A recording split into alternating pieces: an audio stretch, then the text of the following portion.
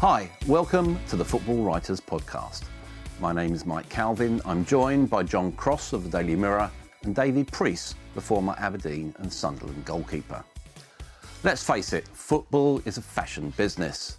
Those hailing Pep Guardiola as a genius were probably calling him a super-rated spoofer this time last season. Quality counts in management, and that's where Sean Dyche comes in. Has anyone done a better job, John? I don't think so, certainly not on the resources, and also almost against the expectations, isn't he, really? What fascinates me is that at the start of the season, they'd lost Andre Gray, Michael Keane, and talking to a player last week, they'd reminded me that actually that Burnley, believe it or not, were third favourites for the drop at the start of the season. I think they went to Chelsea and people said, not sure about them. They sort of kind of haven't had a very good summer. This will be a tough start against the reigning champions. They won, and everything has flown since then, really, isn't it, with the momentum. And I think Sean Dyche has built together a strong, unified dressing room. He's kept the core of the team. You know they're absolutely going to do. It's a regimented system in many regards. It's a 4-4-2 and it's morphed into something a little bit different as well. But the players always know their jobs and they know exactly what they do. And if you go and watch them at Turf Moor, you know that they're going to be so difficult to break down because they're so well organised, they're so well drilled.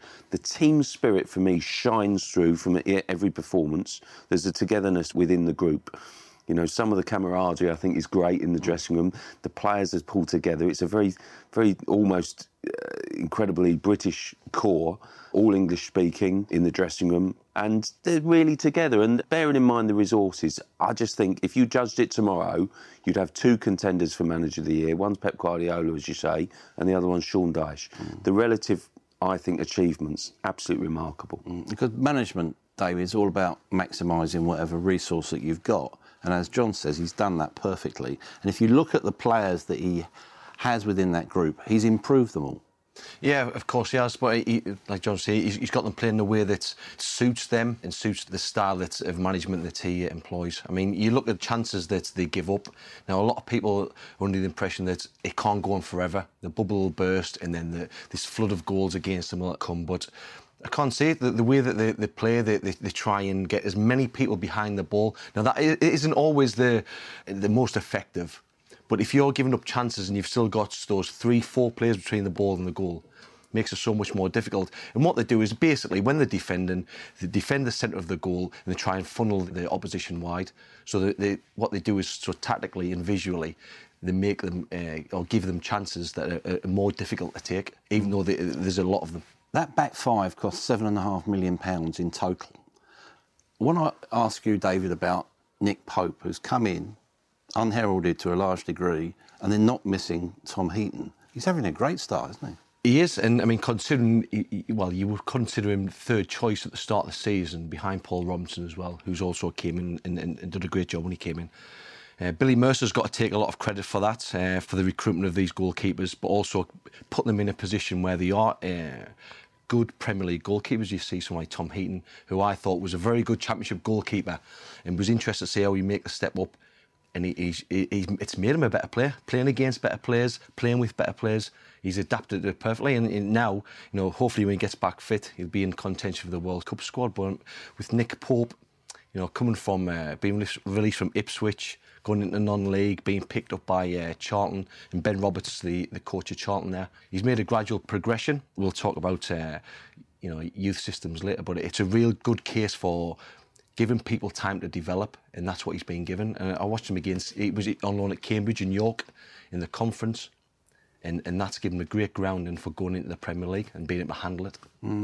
Talking of handling it, we're going to find out about Burnley in the next sort of month or so, aren't we?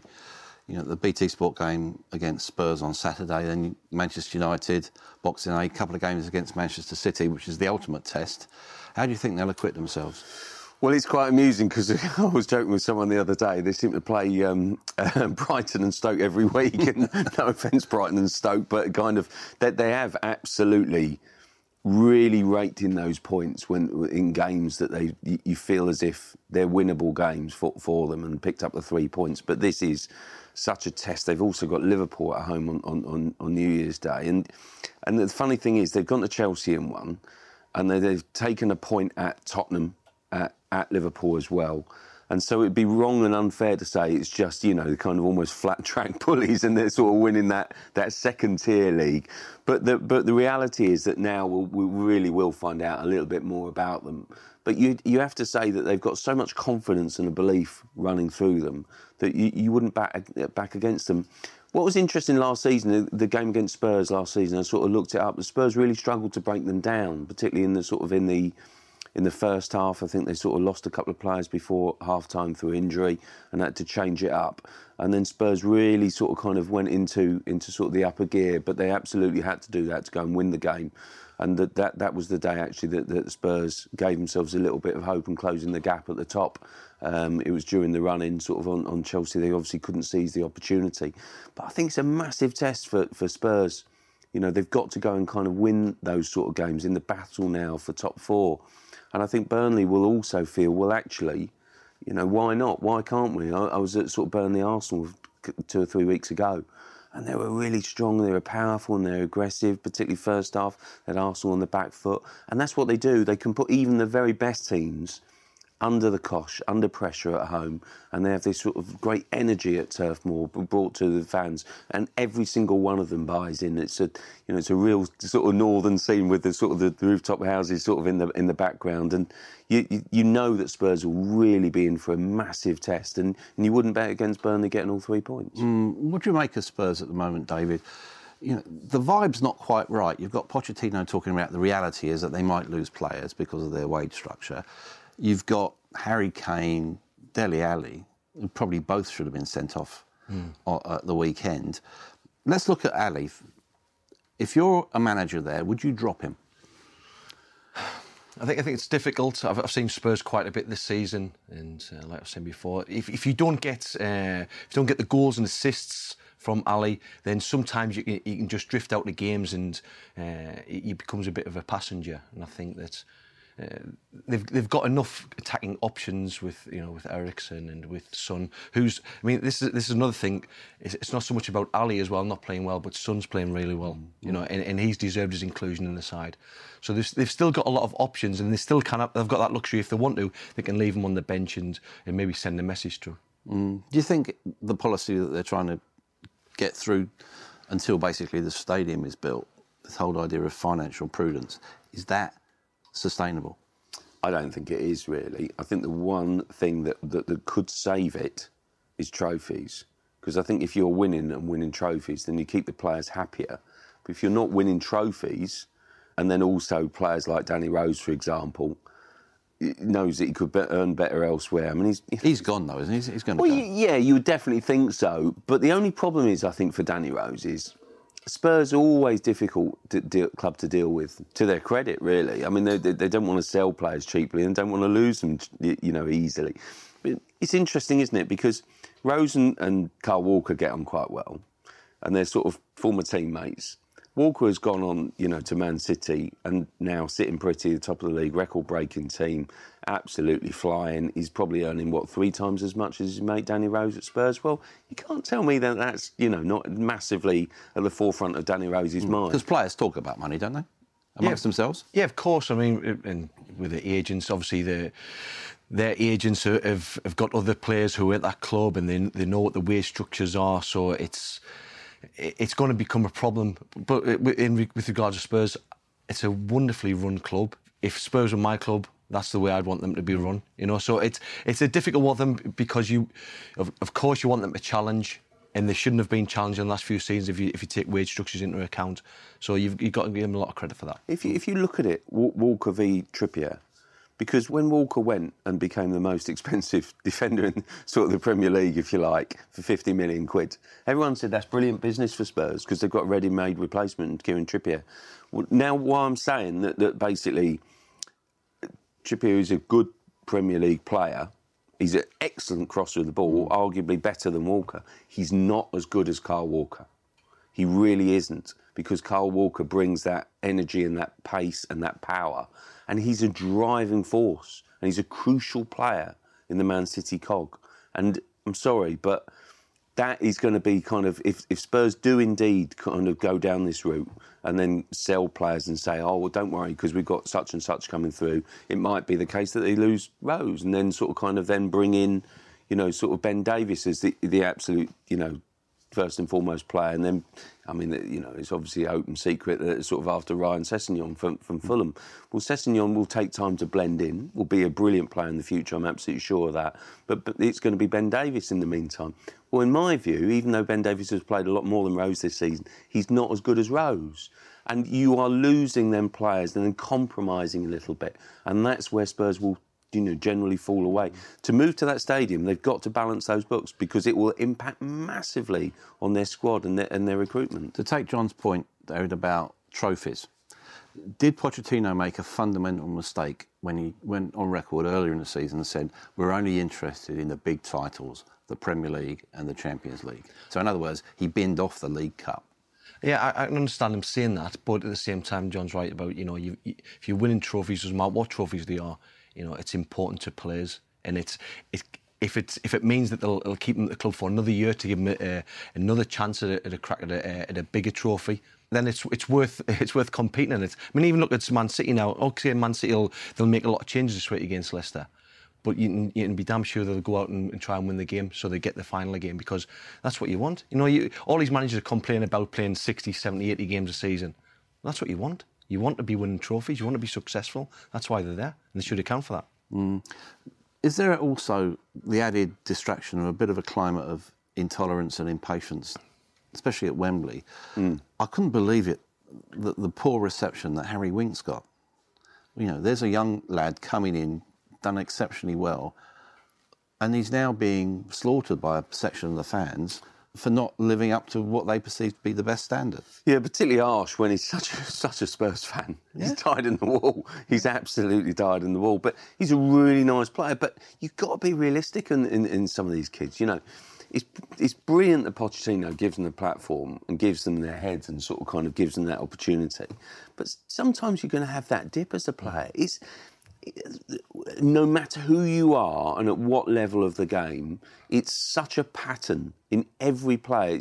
It's almost like complete, you know, it's a consistent thing. It's sort of, as night follows day, you will go into the team, have a wonderful start, and then at some point you have that little dip because, you know, I don't know, you might be lacking energy or have a drop in form or something, and then you go again.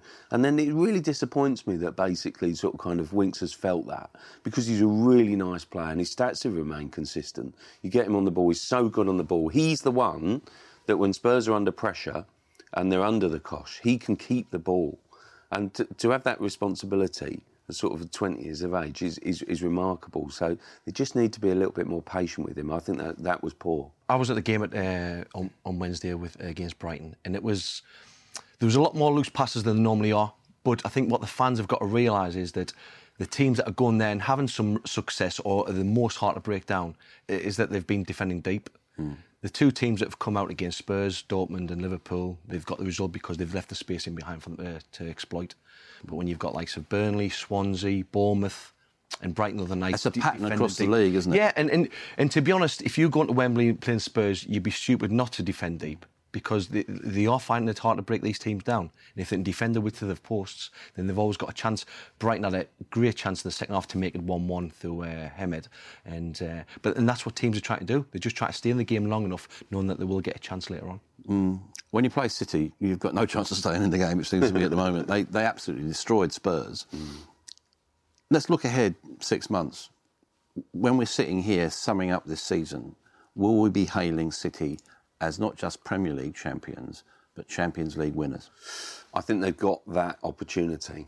I think that when you are flying domestically, I know people talk about, and Antonio Conte touched on it last week, that, you know, he sort of said, it's a new world order, the Premier League, and they've got this opportunity to go and win a Champions League trophy this season. But the biggest single factor impacting them is the intensity and the number of games for the Premier League teams, and it becomes really hard in March or April. But if City are indeed flying and have probably clinched it by about, mid-January, they have got this wonderful opportunity because they are playing so well. And if they can manage their games... I look back upon sort of the Arsenal Invincibles in that season, and when Arsenal won the title unbeaten, They, for me, in my mind, saw, so much of them and so much European football that season were the best team in Europe. But they played Chelsea, I think, in the quarterfinals on the back of such a gruelling campaign. And they wasted that platform. I think, for me, they should have been European champions that year because they were the best team. Man City, if they've already basically got it in the bag and they can carry that momentum into the Champions League, I still worry about them slightly defensively because I think at the top end, but they've got this great... Who's better than them at the moment in terms of level of performance? I mean, you could look at sort of kind of PSG or you could look at Barcelona as sort of also... good Barcelona, 11 points ahead in La Liga, aren't they? So, they are a good team. Same sort of impact. Absolutely. But City just have this bit between their teeth and they've got this incredible belief. They won so comfortably on Saturday. They could have scored 5 more. I mean, they are playing brilliantly. I hope that kind of form continues because it would be so good for the Premier League if we could get a Champions League winner. And I think... Man City have gone the closest in recent times, and with Guardiola, a seasoned campaigner, I think they've got a great opportunity. Yeah. Well, it's 16 on the bounce. It looks like it could be 21 on the bounce when they played Liverpool mid-Jan. As a player and in a dressing room, is there ever a feeling, we're invincible, we're not going to lose? A win is a self-fulfilling prophecy. Yeah, of course. And I mean, just going into these games with that confidence, what it does to you, it makes that you don't think. You don't have to think about things. Everything just comes naturally. And like when athletes talk about being in the zone, you're already there. You're not worrying about if this happens, if that happens. And going to Liverpool, I was speaking to a few Man City fans yesterday, and even they're sort of flying high at the moment. Even they can't concede that it's going to be an easy ride to the title, because they historically they don't really do well at Anfield either, and I think they're expecting if they're going to get beat, that's going to be the game. But the luxury they've got about managing games is they've got that cushion now, so when it comes to the important games, they can make changes before big Champions League games, before knockout stages, and rest players. And even if they do come a cropper and they don't win games, they've got that cushion, they can afford that. How long is it before he plays Ederson in central midfield? Yeah, it's a great point. He's him and Walker have been the two massive differences this season from last year. And I think, of course, everyone's been improved. Sterling's improved, Stone's improved, De Bruyne's took it to another level. But with Ederson, the way that he's playing now, it's a remarkable performance against Tottenham with his distribution. Now, a lot of that's down to the other players as well. They make the pitch so big that he's got a lot of spaces to put the ball into, but he's taking players out of the game with his throwouts, taking 5 players out at once with a throwout into midfield. When it comes to the way that Pep wants to play, he thought he maybe getting that with Claudio Bravo, but he's getting so much more with Ederson. He's aggressive with his positions. He's aggressive with the way that he comes for high balls, comes for through balls. And when they win the league this season, he's going to be one of the main factors. Is he better than Neuer? I think when you compare people, I mean, you can compare it to Gea this season as well, but they've got that experience behind them. They've got season after season of performing at a high level. If you compare them this season, I think David De Gea's had to make more than double the amount of saves that Ederson's had to make, simply because defensively Man City have been so dominant and they've not been allowing chances. But to compare him to the likes of Neuer and put him in that bracket, once he becomes a champion of the Premier League, then you can put him in that bracket then. Liverpool have had their own goalkeeping problems. They're at Arsenal on Friday. And we were both at Arsenal at the weekend. How do you see that one going? Well, it's interesting, actually. I spoke to Petr Cech after the game on Saturday and probably didn't realise just how badly Arsenal was scarred by the 4-0 drubbing that they got at Anfield in August. And Petr Cech described it as one of the worst moments and one of the worst matches of his entire career. And basically said it gave him a slap, he said, and basically woke him up and realised that it just can't do that anymore. I think there will be a feeling of trying to exact some revenge in the air. Petr Cech is on 199 clean sheets at the moment. He said he looked at the fixtures a few weeks ago and he thought Liverpool, the home game against Liverpool, might be the one that he has the opportunity to get 200. Well, good luck with that, Petr, because, I mean, blimey, Liverpool's Fab Four, when you can leave Mane on the bench, I mean, it's just astonishing. Well, Liverpool look absolutely deadly going forward. I just think there's no way that it will finish 0-0, surely. I think it will be a high-scoring fest, and I think it'll be a terrific game. I have to say, I think Liverpool are buzzing, and I would make them favourites for Friday. Because we do talk rightly about the front four, but actually one stat that took me by surprise: 13 clean sheets out of the last 24 league games. As a defence, are they as bad as we've made them out to be? Well, obviously not by that, but I think it's when they concede goals, it's the type of goal they concede. And I think the other week when Lovren, I think it was against Everton, when Lovren gave the penalty away, you could see that his reaction afterwards and going round the referee at the end of the game, you could see that he's so emotional, and that's what the problem is. He's a bit of a liability because he's so emotional. You need steady heads back there, and he's just not that. And I think that it shows when somebody's like that, and they can become erratic when they're under pressure, and it spreads through the back four. And the problem that they have is, or that they've had this season, it's not just Lovren who's like that. Moreno is the same. And you've got to give credit to Simon Mignolet because he's handled things really well since he come back in the side last season. But again, you look at the situation there with not playing Champions League football and Karius coming in. He played because of Simon's a small injury to him. But it's interesting what will be happening next season between Mignolet and Karius, because I think, him putting Karius in for the Champions League, it kind of makes me think that he favours him and he's trying to push him a little bit forward. If we can talk, John, about what will happen next month, which will impact on both Liverpool and Arsenal. More rumours about Coutinho.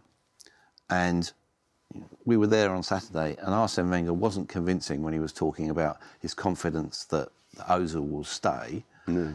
Manchester United, £300,000 a week, that's being mentioned on a pretty regular basis now. How do you see all that panning out? Well, it's funny, isn't it? Because if you look at what Arsene Wenger says in black and white, you say, confident he'll stay. Well, that's not the mood.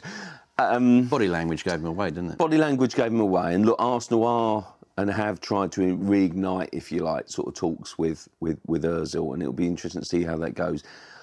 Genuinely, they've not given up on keeping him. It was described to me last week as perhaps 50-50, and when a football club says that, that's probably quite a 10-90. Yeah, exactly. Probably a generous set of odds. And I just feel that they won't sell Ozil, I don't think, in January. And I don't think Ozil would be up for that, because as a player, you can do so much better as a free agent come the summer. I think that the one that I think might be interesting in January, I really do feel, is Alexis Sanchez, because his level of performance has dropped without doubt. And I think that the fact that Chile didn't reach the World Cup has had a massive impact upon him, because I think on two levels, I don't think he's got the goal at the end of the season to keep him highly motivated and focused.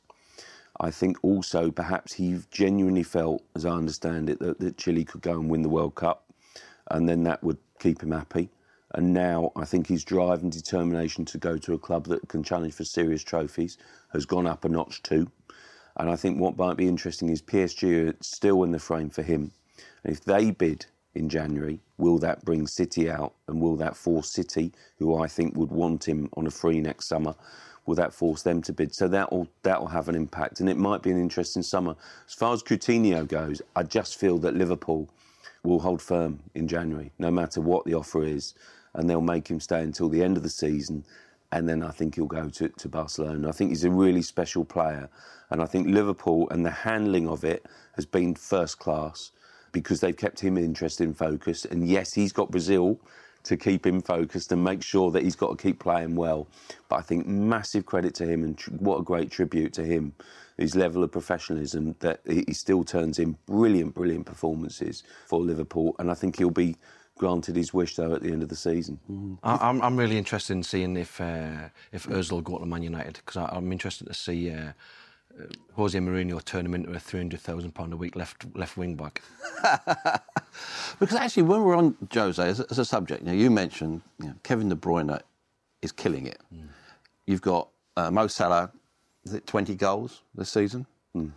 Both Chelsea rejects under Mourinho. Has he got to take some blame there?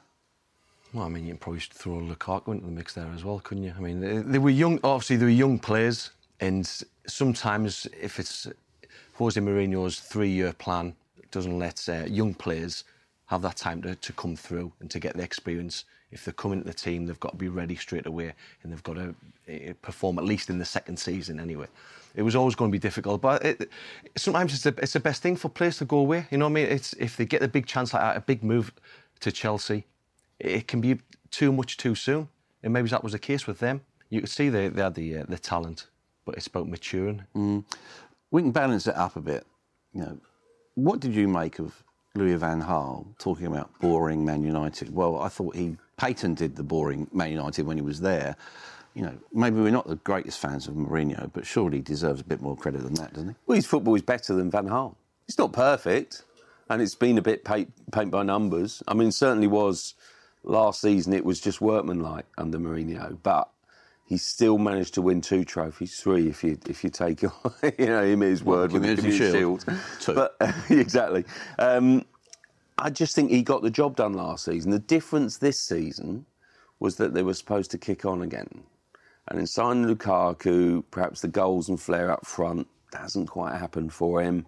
You know, Matic was then supposed to provide the backbone at the back, and I think that sort of worked to a degree.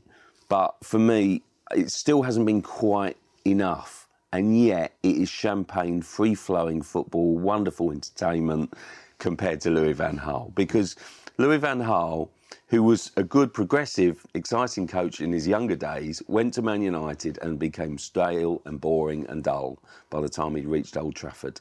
And for him to be on the backs of the players, to play it square and sort of kind of, take however many touches and have strict rules upon the players, for him then to turn around and talk about boring, unacceptable football is just the biggest irony. And is, sometimes football never surprises you, but with this one, I mean, it's just rich irony. It's just ridiculous. Mourinho, any other season, I think, after, this huge amount of points that they've got, 41 points from 18 games, they're 8 points better off than they were last season.